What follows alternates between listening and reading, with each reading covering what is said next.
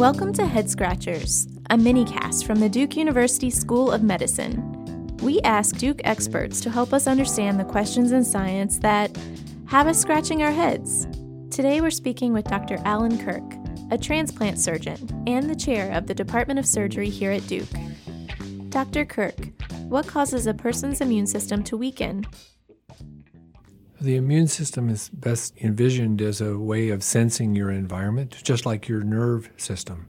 As it senses what's around you, it's continuously making decisions about what's important to respond to, and if it's going to respond, whether it's going to be aggressive and try to attack it, or whether it's going to be passive and allow it. Each time it makes one of those decisions, it changes a little bit and becomes better. It develops memory.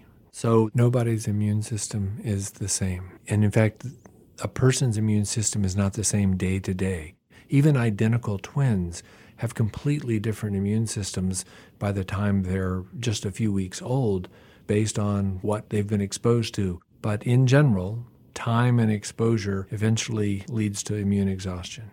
So the natural history of an immune cell as it responds is to eventually exhaust it, meaning it can't respond anymore, so that you're not continuously having an immune response to something. Fortunately, you can make more of your immune system.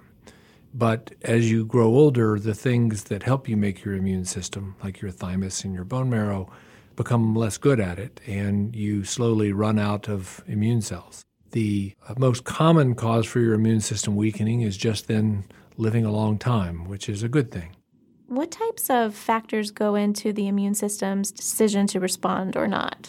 So really the immune system works hard to stay off unless something dangerous impels it to go on. When you're considering a context, you're looking for something called danger. That's actually an immunological term, and there are molecules that are associated with danger, with inflammation, with pain. And those things drive an immune system to assume that it's a dangerous context and make an aggressive immune response. Whereas if those signals are not there, the assumption is that things are fine and there's no need to have an immune response. So something that's harming you, you should respond to, and something that's not, you should accept. In fact, if we would act more like our immune system, we might get along better.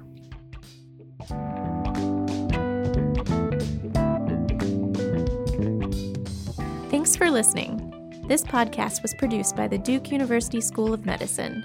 Music by Blue Dot Sessions.